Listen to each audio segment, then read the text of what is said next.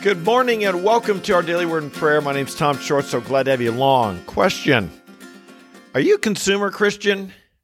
Is your church a consumer church?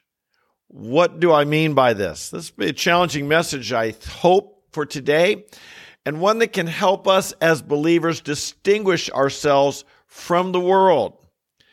And indeed, we have a tension. We're to become all things to all men, but we're not to be of the world. Let's go ahead and look at some verses here and see what the Scripture says. In 1 Peter chapter 2, verse 10, typo there. 1 Peter chapter 2, verse 10.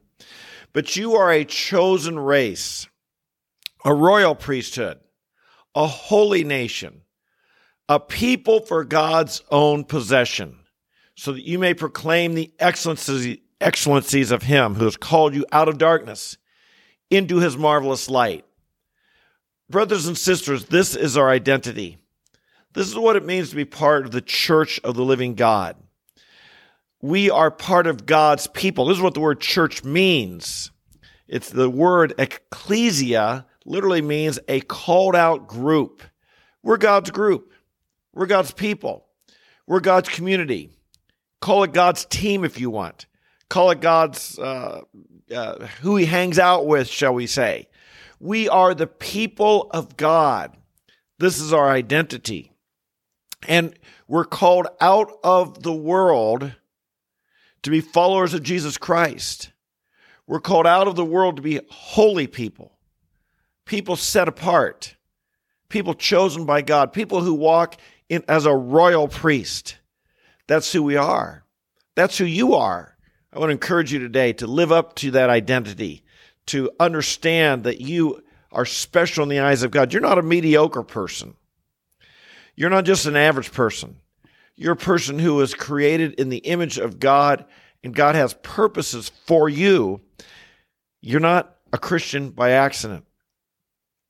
And in the midst of this, God calls us, although we are called like this, we're still in the world.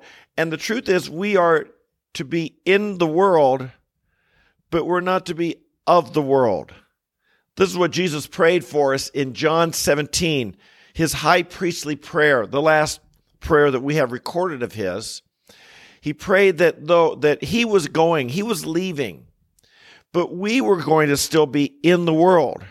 And so he asked the Father to protect us from the evil one, and he asked that we would not be of the world. In other words, we would have a different identity. We'd march to a different drummer. We'd have a different calling. We'd stand out as lights in the midst of a dark, perverse generation that's getting darker and darker, that we would stand out and be bright, and we'd be lights, and we'd be different. We could be seen as the people of God in the world, but not of the world. And yet, Paul warns us, and he challenges us, he picks up on this theme, and he challenges us not to be conformed to the world. Romans 12, verse 2, he tells us, and do not be conformed to this world. Or one translation that I like says, don't let the world squeeze you into its mold. Don't let the world pressure you to be like itself. Sometimes that squeezing can be quite obvious, and sometimes that squeezing can be quite subtle. We don't even realize how we're being squeezed into the world's mold. So don't be conformed to this world, he says, but be transformed by the renewing of your mind, so that you may prove what the will of God is, that which is good and acceptable and perfect. This is something that each of us needs to accept that challenge individually, and we need to accept that challenge corporately as the people of God, as the church of God. We live in a culture that has become extremely consumer-oriented. You know that. Advertising is a huge, huge, huge business. Advertising and sales make things go. Our economy here in America, we have a strong economy, the strongest economy in the history of the entire world, built on a consumer basis. We consume information. We consume food. We consume items. We consume big ticket items, they call them. We consume little things. We consume and we expect to get good customer service. And that's fine. There's nothing wrong with that per se. Well, let's put it this way. That's not my message today. My message is, has this bled over into the church? Has it bled over into the church? That as Christians, we go to church and expect to be served. We expect good customer service because we view ourselves as customers subtly. No one would say that you're going to church as a customer, but we don't learn how to be not conformed to the world. And we walk into our church maybe with the same mindset we'd walk into a restaurant or into a store or something like this, where we'd expect them to be, we're there to be served. Brothers and sisters, we don't go to church to be served. Let me say it again. We don't go to church to be served. We go to church to worship God. We go to church to honor God. We go to church to be encouraged in the faith. We go to church to be challenged in our faith.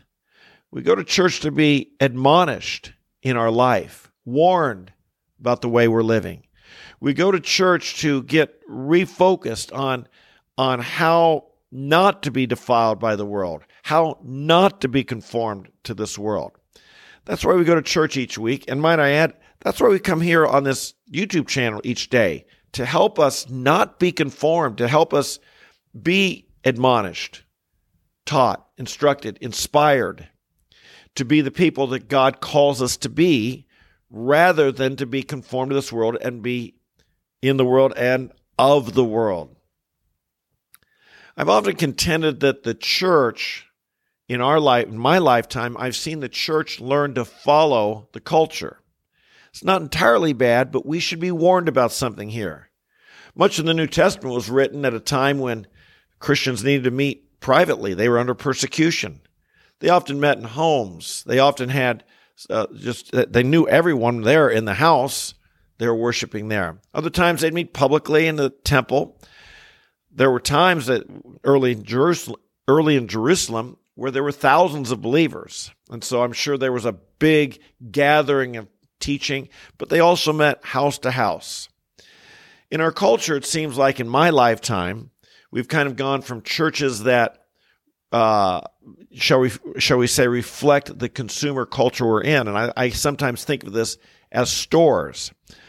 Years ago, we had the small mom and pop stores, grocery stores, hardware stores, whatever. You'd walk in and the owner of the store might be in there and he might know you by name. He might know what you need. He might know the things you normally get. He might be able to guide you to exactly what you need in the store. If it's a hardware store, for instance, you could count on him to know the part you need and guide you right to it.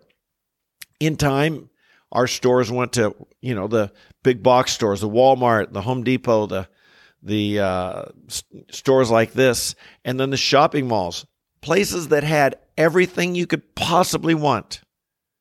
Everything you could possibly want. And yet, nobody knew you. You went in and out. If you changed stores, nobody would know it. If you couldn't find what you really wanted, someone might help you, someone might not. You were assumed it was based entirely on your initiative to go there and find what you wanted, but they had everything you could possibly want. And indeed, then we kind of came to the place where we got everything through Amazon and the online stores. And now you don't even need to go there. They come to you and they deliver what you want. And if you don't like it, you send it back. This past week, I was talking to someone who works in an Amazon facility out in Indiana, and he told me Amazon, if I understand right, his facility processes 100,000 returns a day. The more I thought about that, is that saying all of Amazon or that one facility or whatever? That's incredible level of dissatisfaction of sending things back. But has the church mimicked these things? Have we gone from the small mom and pop church where the pastor, he knew you? If you had a problem, you could call him, you could talk to him. If you're in the hospital, he'd be there. If you were sick, he'd be there. If you're struggling in your family, he was available. He'd love you, he'd care for you, he'd pray for you. He was you were a spiritual family, and you felt involved and you felt you felt like if you weren't there, you were noticed that you weren't there and someone cared about you. In time, we kind of had the mega church. The mega churches are like that shopping mall. They've got everything you could possibly want, no matter segment who you are, single mom, single dad, kids programs, this age, that age, businessmen, camping this, and divorce care and grief care, all these wonderful programs. And you go and you pick and choose, but sometimes you wonder, do you get lost in the mix? I don't know. I've never really been part of a mega church, but do you get lost in the mix? Do people know you? Who's discipling you? Who's really leading you? Are you just part of a program? I don't know.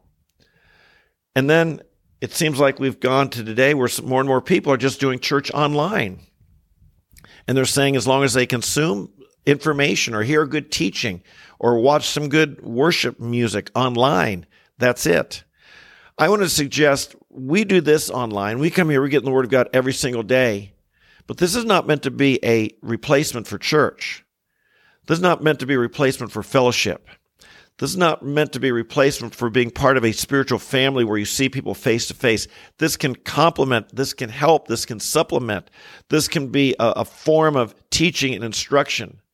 But we all need that personal involvement.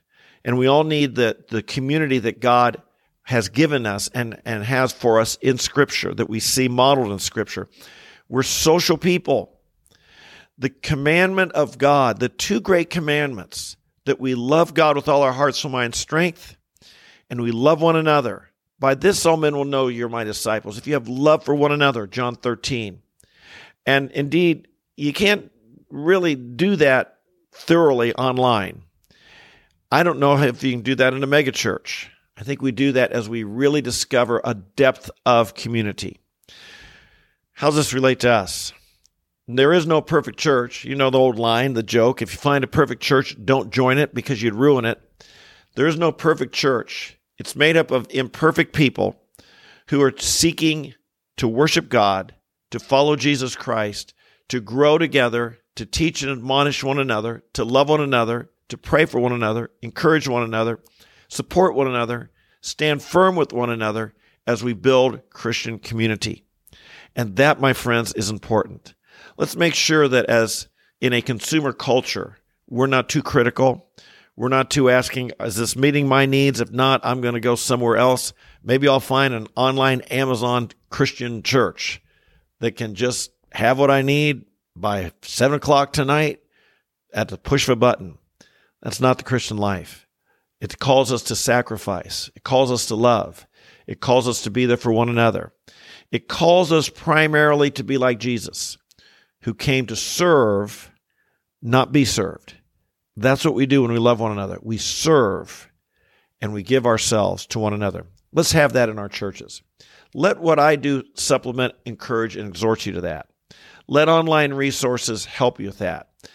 But make sure whatever kind of church you're in, you're really developing Christian community and growing in Christian love. Father in heaven, we thank you for calling us to be part of the church of the Lord Jesus Christ. And Jesus, we confess that we once were not a people, but now we're the people of God. We're a holy people. We're called to be in the world, reaching out to the world, but never to be of the world and conform to its image.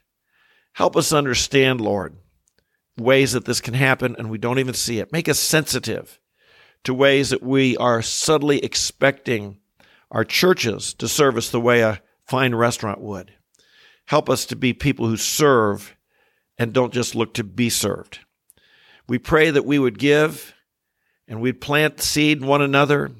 We pray, Lord, today in our churches, Lord, I know we'll be taught and we'll worship, but help us also have a spirit to go and serve, we pray, and to give to others.